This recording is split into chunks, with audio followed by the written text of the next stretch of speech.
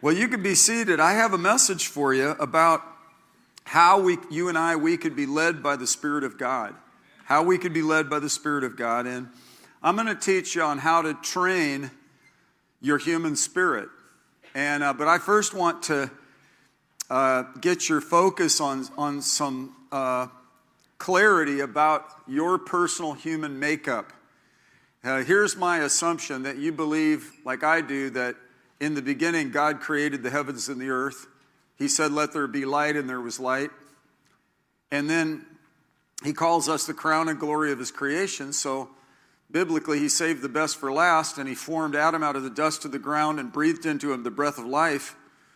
And that's the spiritual reality of Adam coming from dust, but then also having this essence of God himself. And we're made in his image. It says in verse 27 and 28 of Genesis 1, I'm just reminding you the biblical history. He said in Genesis 1:27, God created man in his own image. In the image of God he created him. Male and female he created them. God blessed them, and God said to them, "Be fruitful and multiply and fill the earth." Be fruitful and multiply and fill the earth. Say that with me. Be fruitful and multiply and fill the earth. I love when I find a pocket of scripture that's downloads in a succinct way the bottom line. I'm a male, and this is why I need bullet points, you know. I tell my staff, just simplify it. I've got, they'll amass all kinds of information, and they'll go through the minutia, and they'll render it to its essential form so I can make a yes or no decision, you know. And this helps me to know that God made me in his image, and he made me to be a creative being and to be fruitful. Adam named the animals, for example. So he had this 3.3-pound brain, and, you know, I think before the fall of man, it was probably working and operating at 100%. They're saying now that we're not utilizing our brains as efficiently as we could. I mean, I discovered that in junior high, actually. But you know, that we can be renewed in the spirit of our mind. And, you know, yet in Proverbs 3, it admonishes us to trust in the Lord with all our heart and lean not unto our own understanding. Now, that doesn't say be anti-intellectual or dumb everything down. It just means that though the brain and perceptions of the mind and the senses are really brilliant, they're not the final say. And in fact, I want to tell you, both Ezekiel and Jeremiah prophesied and foretold that there would come a moment where God would take away the stony heart and give us a new heart, a heart that would be toward God. And there would be something called the new birth. When Nicodemus in John chapter 3 talked to Jesus about all these miracles, Jesus said, "You must be born again. You must be born from above." And he said, "That which is born of the flesh is flesh. That which is born of the Spirit is spirit." So we have to then see from what Jesus said, at that point, he's acknowledging an outer man and an inner man. Now, Paul makes a distinction in 1 Thessalonians chapter 5, verse 23, that brings clarity about the inside of us. And he says, "Now may the God of peace himself sanctify you entirely." Now look at this. "And may your spirit and soul and body be preserved complete without blame at the coming of our Lord Jesus Christ." Everybody say, "I am a spirit. I have a soul. I live in a body." Now, I'm a holistic guy. I'm living my human existence in light of this, and there are requirements. You must be born again is not a suggestion. That's essential entry level. That's what gets us to heaven and gets us out of hell and gets us on track with God. God was in Christ reconciling the world to himself. Jesus, who never sinned, therefore did not have deadness in his spirit. Whereas Adam and Eve, he said, "Look, if you eat this fruit of the tree of the knowledge of good and evil, you're going to die." And there's spiritual death. There's spiritual death in all of humanity. All have sinned and fallen short of the glory of God. And this is why it's worthy of celebration that Jesus came to this earth, and he said a virgin would conceive, and she'd call his name Emmanuel, and then he would be wonderful counselor. Unto us a child is born, unto us a son is given, right? And it also says in the New Testament that he's the firstborn of many brethren. So when he died and he rose again, and he paid the penalty for everyone's sins, any and all of us from then on who identify with him, confess him as Lord, rely on him for salvation, repent and humble ourselves before him, there's this invitation in entry into the kingdom of God. Before I continue on, I want to go to the other verse that tells us that we're a three-part being, and that is the writer of Hebrews in chapter 4, verse 12, where he talks about the Word of God as living and active and sharper than a two-edged sword, and that it pierces as far as the division, look at this, of soul and spirit. Now those two Greek words, soul is psyche and spirit is pneuma. Now why would the writer of Hebrews use two different Greek words to define two aspects if it's one thing? I want to tell you, some people think there's no difference between soul and spirit. But really, when you're born again, spiritually, you come alive. In fact, in 2 Corinthians, the 5th chapter, in the 17th verse, says, if anyone is in Christ, you're a new creation. Boom. There's this amazing thing that takes place. The old things passed away, and behold, look, pay attention, new things have come. I'm introducing, presenting, and reiterating some of the new things. What are the new things? He's given us a new spirit. When I was born again, look what it says in Romans, the 8th chapter, and the 13th, 14th, 15th, and 16th verses. Paul the Apostle, who starts this chapter out, he says, no condemnation for those who are in Christ.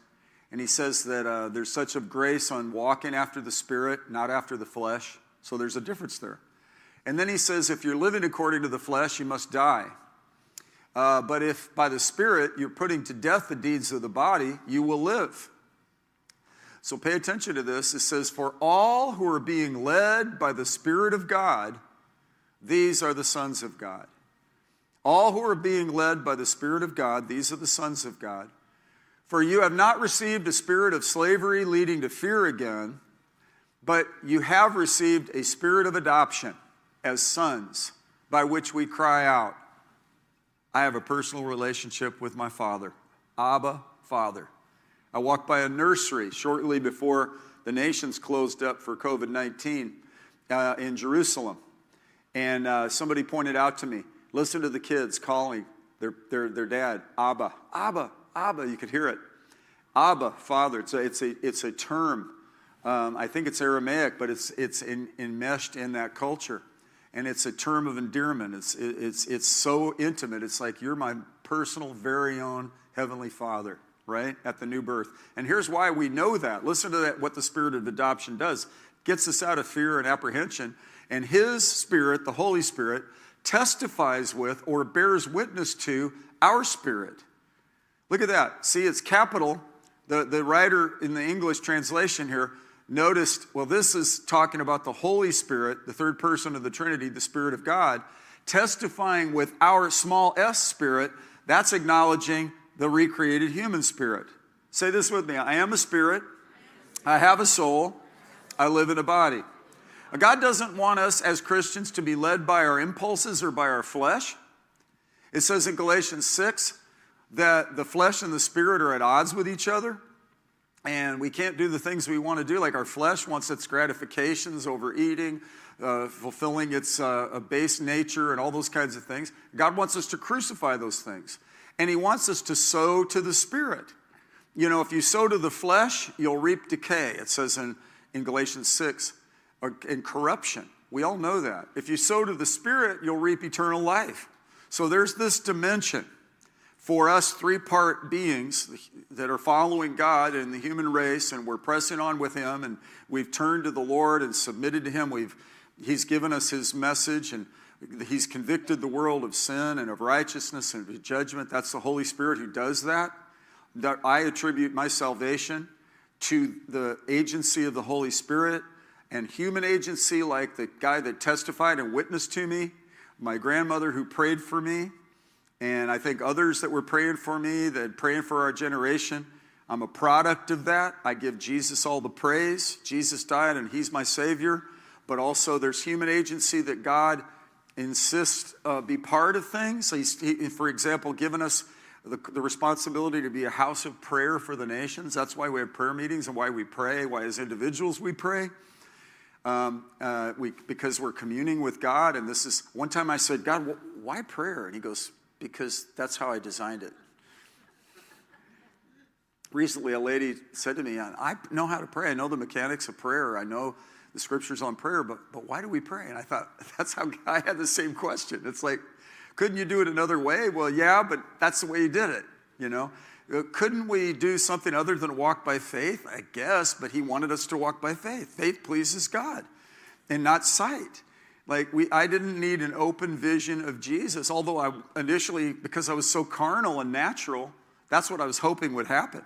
When I was laying in bed in the winter of 1972 as a teenager in my parents' tract home there in Southern California at the base of Mount Baldy out there in what's called the Inland Empire between San Bernardino and Los Angeles, in the bleak, cold winter night, which was about 58 degrees, I said, God, I felt I was going to have some sort of kind of quasi-prayer with the God I really didn't know.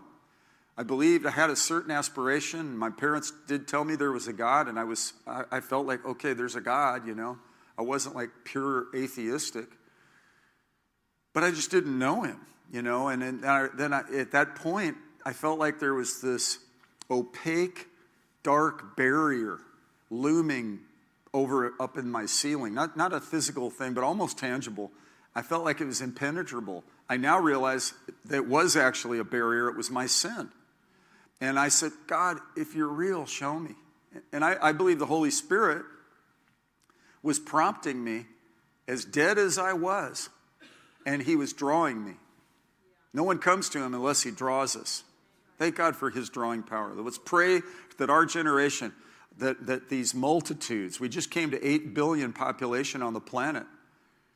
Around that time, there were only about 4 billion. And when I was born, there were only 3.3 billion.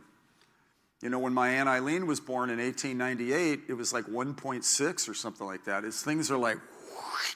And I want to see souls come into the kingdom, and I want to see a great harvest amongst the lost. We're privileged to be alive at this time. And the reason I'm teaching these things is because those who are led by the Spirit of God, they are the sons of God, or like what Jesus said in the Gospel of John in chapter 10, my sheep know my voice, and the voice of a stranger they will not follow. What he was indicating to us is, man, I'm going to get the lights are going to turn on in your world. Like what Ezekiel and Jeremiah prophesied, you're going to get a new heart. And I'm going to take the stony heart out, and I'm going to put in, I'm going to recreate you spiritually. I'm going to get you back to the pre-fall glory of what Adam and Eve forfeited. What it must have been, how beautiful it must have been for that period before the fall. They were naked and unashamed. They walked with God in the cool of the day. They had enjoyed amazing connection with God, and everything God said was very good. But then tragically, the human race, initially this amazing blunder that we all inherited, and this amazing loss. And that's why I'm so appreciative of what Jesus has done. He is the most unique person in the universe. Unto us a child is born, unto us a son is given. I was in a Greek class with a teacher. I raised my hand and I said, so he was talking about the deity of Jesus, and I said, but yet he was the Son of Man. So I said, so what you're saying is he's 100% man and 100% God. And he went backpedal and said, oh, I don't know if I could say that. And I think I can. He's the unique person of the universe. He's fully God and he's fully man, and he relates to us. God was in Christ reconciling the world to himself. He took on human form, left the splendor of heaven, laid aside, I believe, his deity rights, and functioned with it is written, and functioned with the Holy Spirit, and showed us what can happen. He was the firstborn from the dead, firstborn of many brethren. And this new birth, product of it, we who are dead in our trespasses and sins, we who were blind and deaf spiritually have been brought to life. And now we have the ability to hear from God because we've received a spirit of adoption and we're connected and accepted in the beloved. We are now new creatures in Christ. And I'm a new creature preacher. And I want to major on new creation realities. And I want to tell you the bulk and the best part of our testimony is not what we've come out of, but what we've been brought into.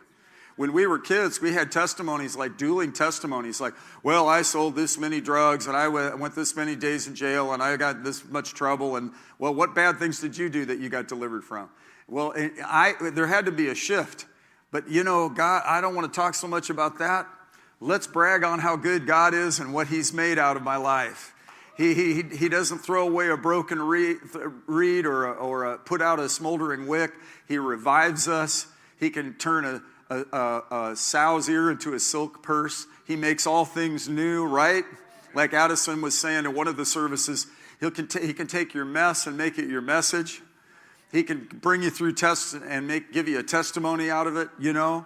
And how many of you are glad he can knock the dis and make you functional and help you not to be dysfunctional? And this is the stuff that Jesus is steering us toward. Paradise lost, but now he's restoring us.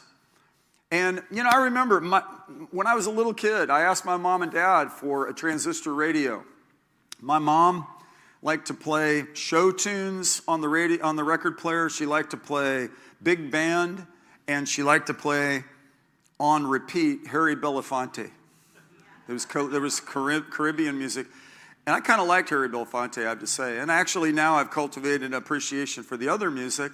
But man, when the youth music was emerging, you know, the rock and roll thing that was starting to form in my youth, I asked for a transistor radio so I could get a little bit of my own taste. So my mom and dad gave me one. It was wrapped. I opened it up.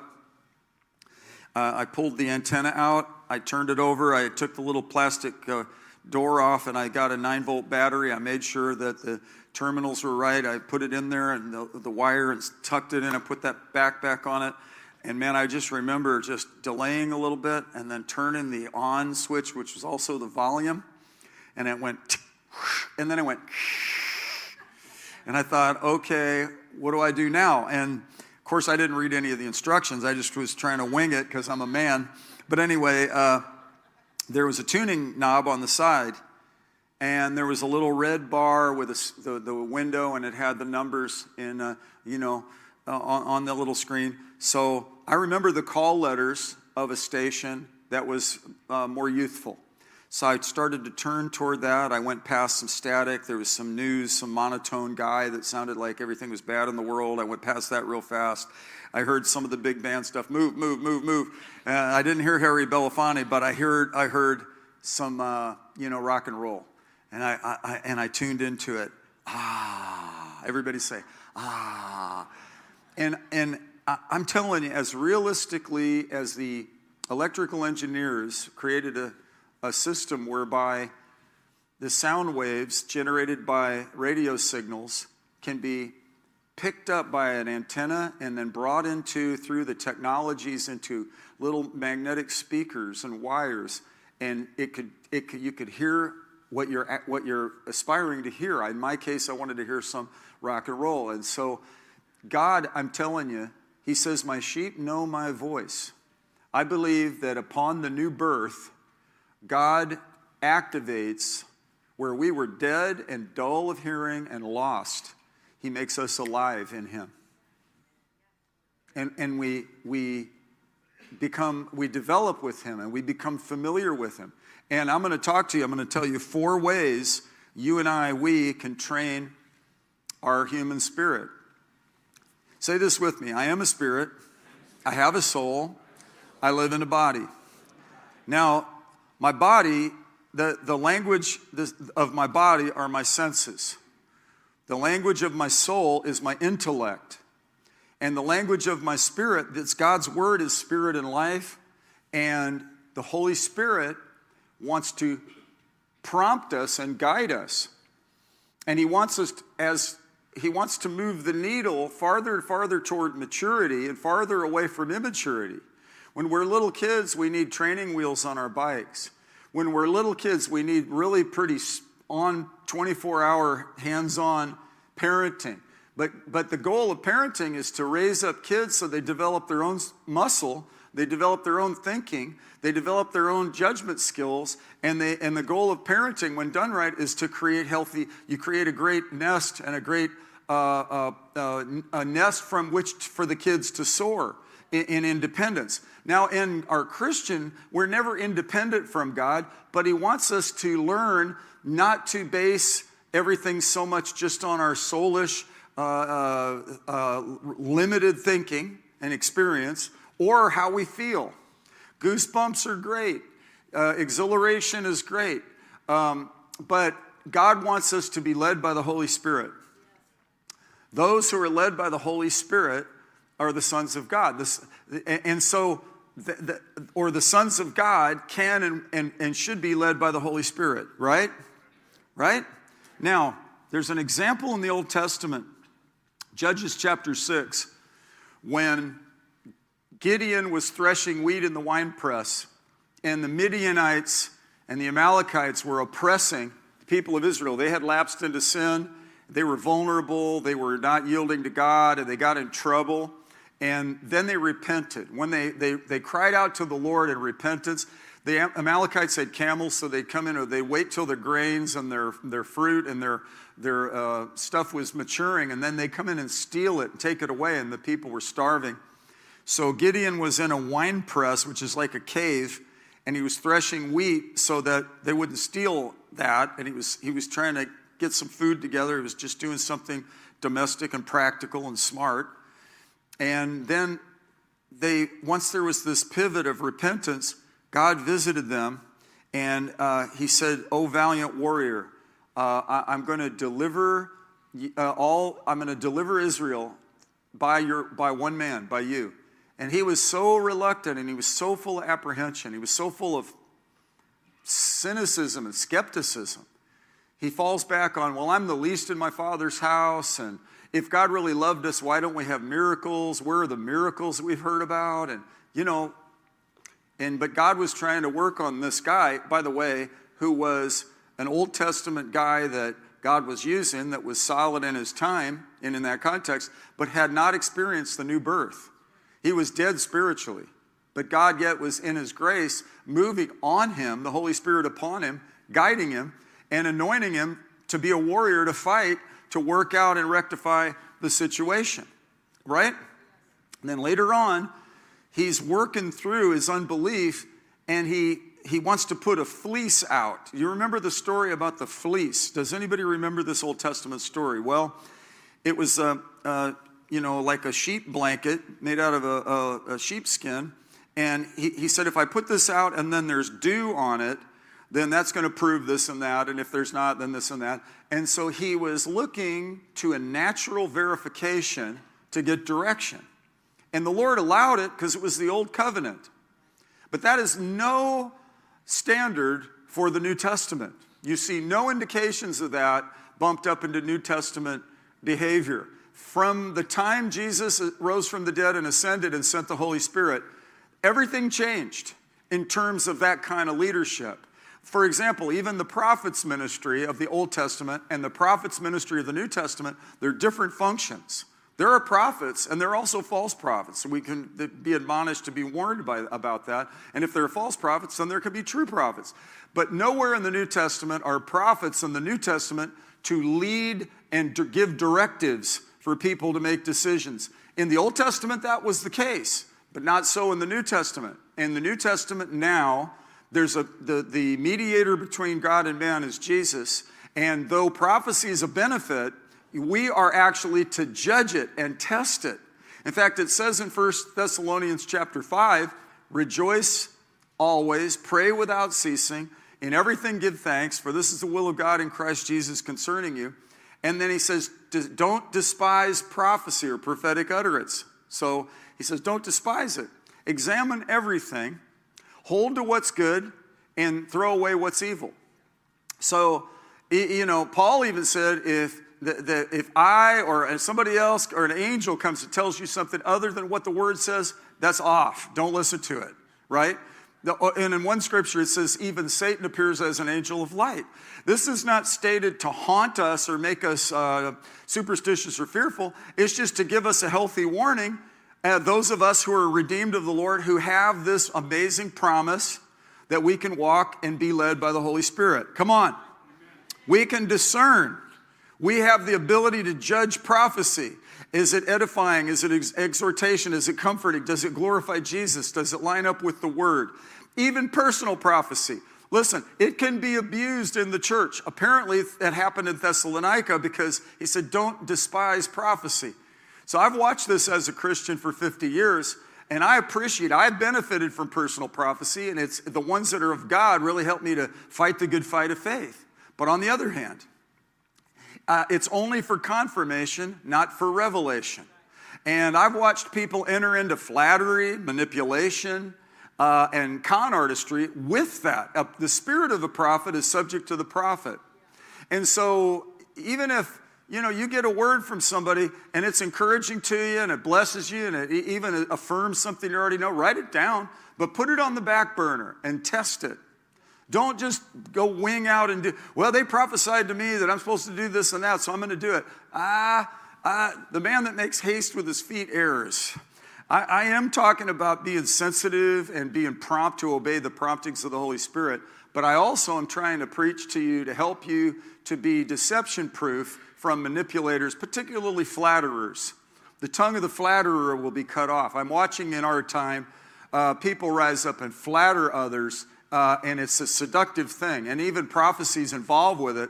And I've been, as a leader and a pastor, concerned about that because the Bible teaches that His Spirit bears witness with our spirit. Did I read that yet? Romans chapter 8, verse 16. This is what's, I think, the central point of this message today about developing our spirit. Look at what it says here. The Spirit Himself testifies with our spirit that we are the children of God. So the King James says, bears witness. So there's this inward witness mechanism, like in that transistor radio, that has the ability to pick up radio waves. At the new birth, if we could use a natural parallel, when you're activated, when you and I were born again of the incorruptible seed of God's word, we became alive spiritually, and God cleared out our clogged up ears and opened up our blind eyes, and we are invited into this connection with God, and handily, He's given us His word, which is a lamp to our feet and a light to our path. Take a deep breath and process what I'm teaching, because this will really help you out. Sensitivity to the Holy Spirit. Last week, I'll tell you a story, and I'll make it ambiguous enough so that I'm respectful of the people's privacy. But a business owner and his wife, the wife had a sense in their spirit that they should do a service for one of their neighbors and who had recently been widowed. So when she got this, she was feeling this, so she told it to her husband. She submitted it to him and said, hey, basically, I'm kind of sensing this. What do you get into your spirit? It's that kind of language. Oh, yeah, absolutely. Let's do that. So they teamed up. They went over and they said, hey, we're going to provide this service for you.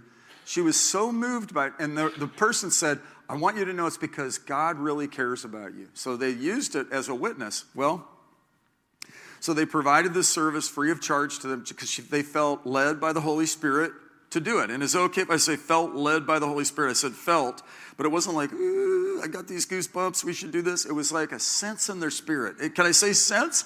It's because you run out of vernacular. What kind of words can we use? I said spirit bearing witness, and she, and it harmonized in the household, had a great outcome. First of all, it lifted and blessed and really genuinely encouraged and enriched the widow, and the Bible says to visit orphans and widows in their distress and be unstained by the world. So that's biblical. But then, it's also submit one to another, and wives and husbands and all that. So they were flowing in that too. And then a neighbor heard about it, And the neighbor said, I'm going to use their service.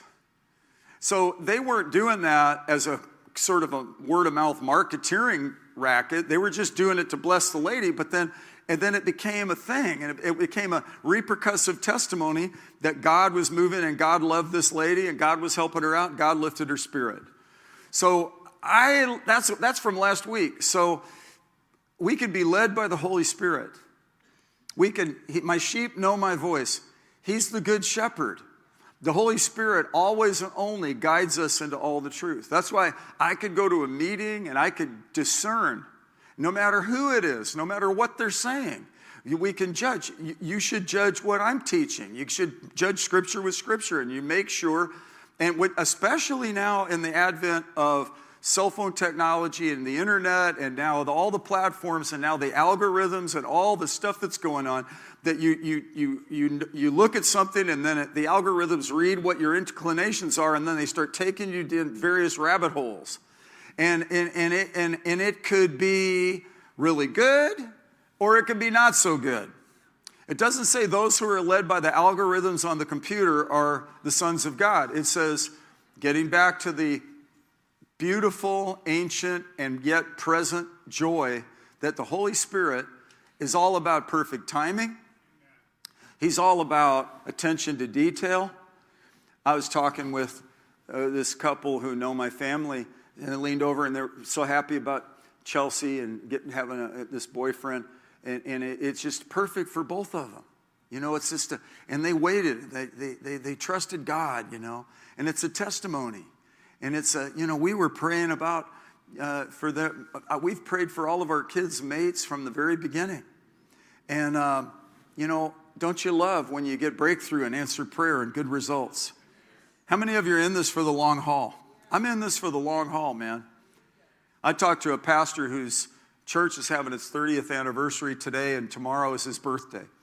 And we've talked for decades about this season. We have anticipated this season, and we've been looking to the goal. We need to have the end in mind. And not only the natural end of the last breath of our human existence on earth, but to be absent from the bodies, to be present with the Lord. And what we do spiritually is going to carry on into eternity, right? So, I'm saying a lot right here. I'm unpacking a lot. But I've seen personal prophecy movement where people lined up and got things like, you're supposed to marry this person, you're supposed to go to this job, you're supposed to move to this city. I take issue with that. And sometimes there's gang leadership that gets involved with this, and I watch it, and it's like, whoa. There needs to be biblical understanding of the way and the method God has chosen to lead us, and it's in Proverbs 20, verse 27. Proverbs 20:27 says it this way. It says, not the soul, not the body, but the spirit of a man is the lamp of the Lord, searching all the innermost parts of his being. Say this with me. I am a spirit. I have a soul. I live in a body. Now, I've been preaching left-handed, so I need to come over here because I've been totally ignoring you guys. Sorry about that. I love you all. You all good over here? I guess you're more spiritually in tune and you didn't need all that talk, but somebody needed that because, you get a personal prophecy. Look, I've got a notebook of prophecies that came to me from people that you got to know those who are speaking. You don't just somebody coming out of nowhere. It's like, well, let me test this. If it's right on, it's right on. But if it's not, you're not required to take hold of that. Don't let it vex you. Don't let it steer you, right? I'm pastoring you right now. I hope this helps you. I mean, there are people I wish were here today that I know don't have ears to hear, and I'm just watching. I'm praying for them. But man, it's like this will protect you from con artists. I've seen them in the church. I knew a pastor who got lied to by a guy who was so slick. And he lied to him, and the guy believed it. And then it was exposed that he was a compulsive liar. It was all a story. And I mean, man, you could it'd be better to get things earlier in the game, right? And the Holy Spirit doesn't want us to have to learn everything the hard way. Did you know that? He doesn't want us to beat our head against the wall, and we will learn from that, but better that we discipline ourselves for the purpose of godliness. In fact, listen to what it says here in 1 Timothy 4. It says in the last part of, it says, don't get involved with worldly fables. It says, but on the other hand, discipline yourself for the purpose of godliness. Discipline yourself for the purpose of godliness. Now, this is an interesting statement. Verse 8 says, for bodily discipline is only of little profit. Now, some people hear this and say, well, I don't need to exercise. This is an excuse. It's just not that profitable, so I'm going to just eat Doritos and dip, and I'm going to watch TV.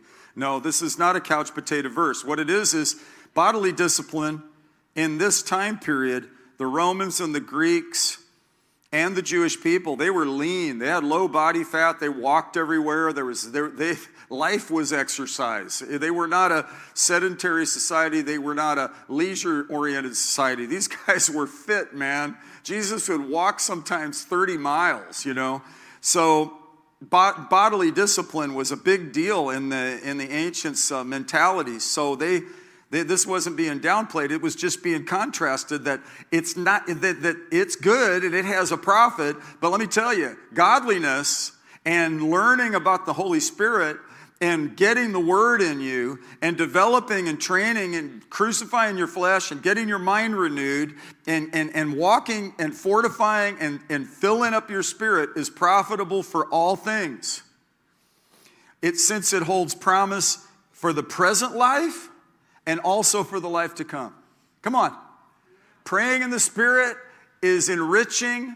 It's beneficial in the most practical ways. Like the business owner couple that had this development in their spirit, and they learned the nuances and the promptings of the Spirit. It wasn't just leaning on their own understanding. They weren't just doing a handout charity thing, feeling sorry for their neighbor on a sympathy basis. Human sympathy and God empathy are totally different. Compassion is different than sympathy. Now, Jesus sympathizes with our weaknesses, so there's a healthy awareness of his love. But let me tell you, human sympathy can get us over in hero stuff and get us out in making bad choices. We need to be led by the Spirit.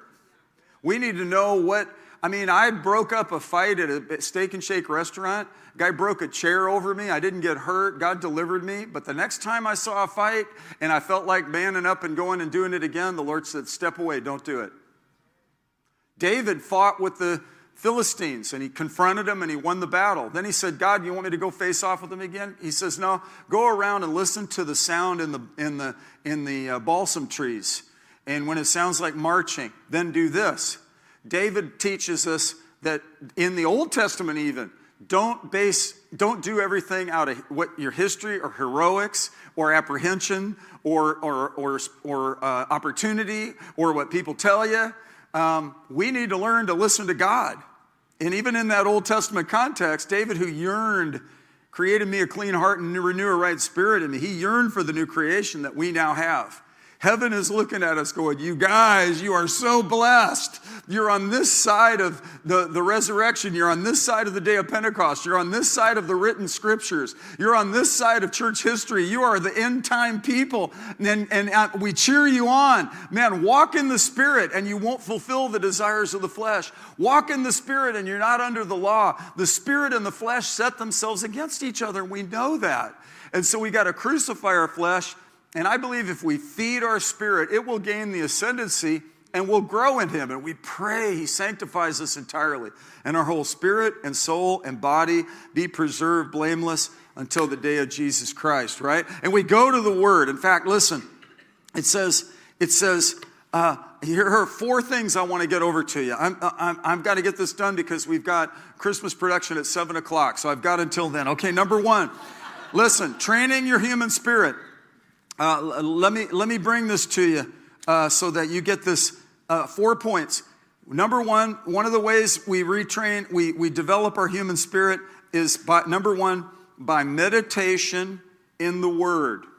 By meditation. I'm not talking about Maharishi meditation. I'm talking about pondering, studying, reading, going over the scriptures, staying in the Word, looking and seeing. And in fact, Psalm 1 says, that we're blessed if we meditate on the word day and night. Joshua 1:8 says it so beautifully.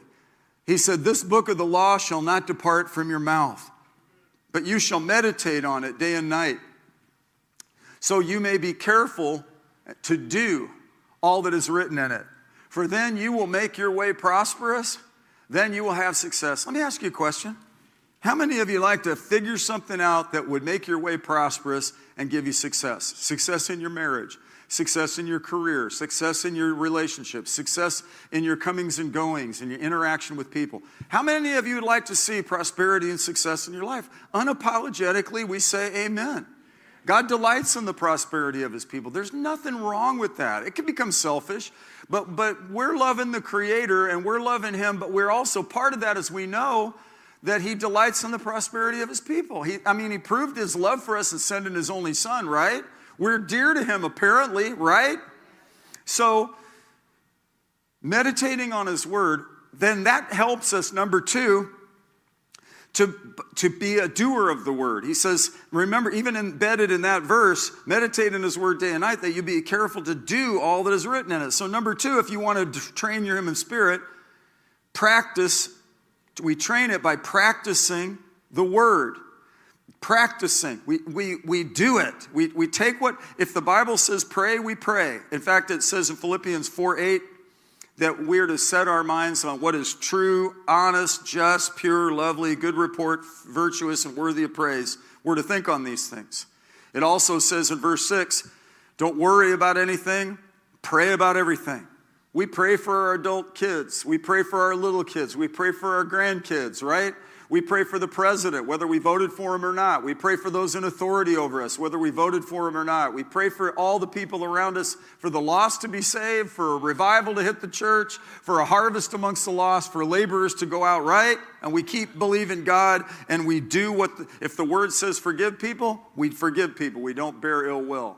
If the word says to walk in love, then we spend a lifetime crucifying our flesh and being quick to repent, quick to ask forgiveness, and we stay tender before the Lord.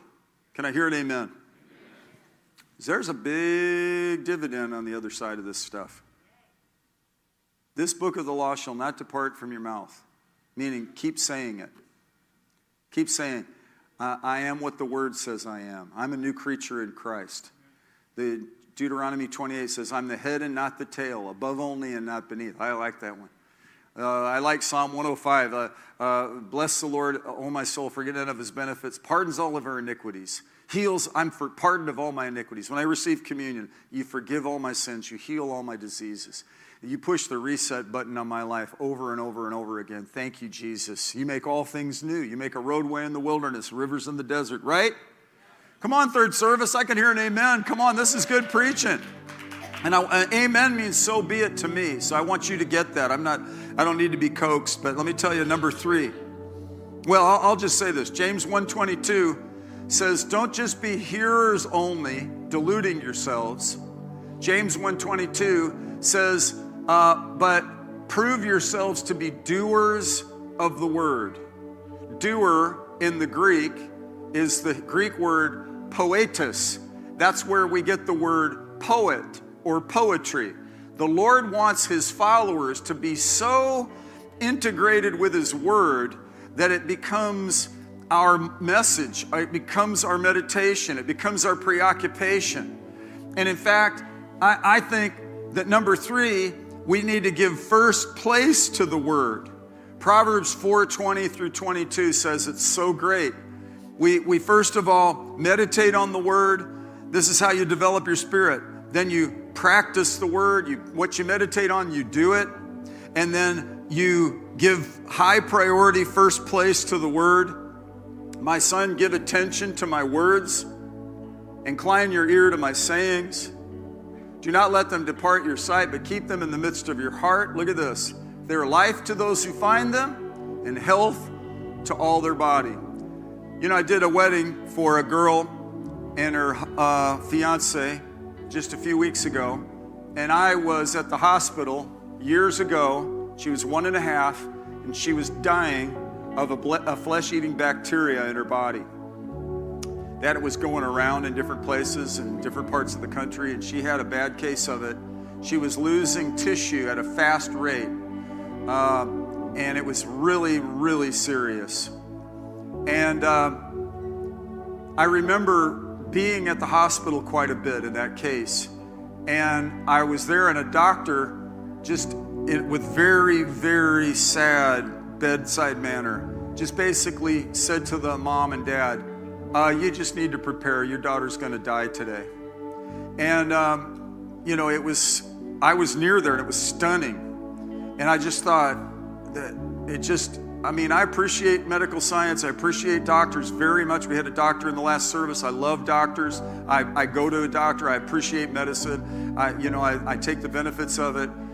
But there came a point where that science and that natural understanding had its perspective.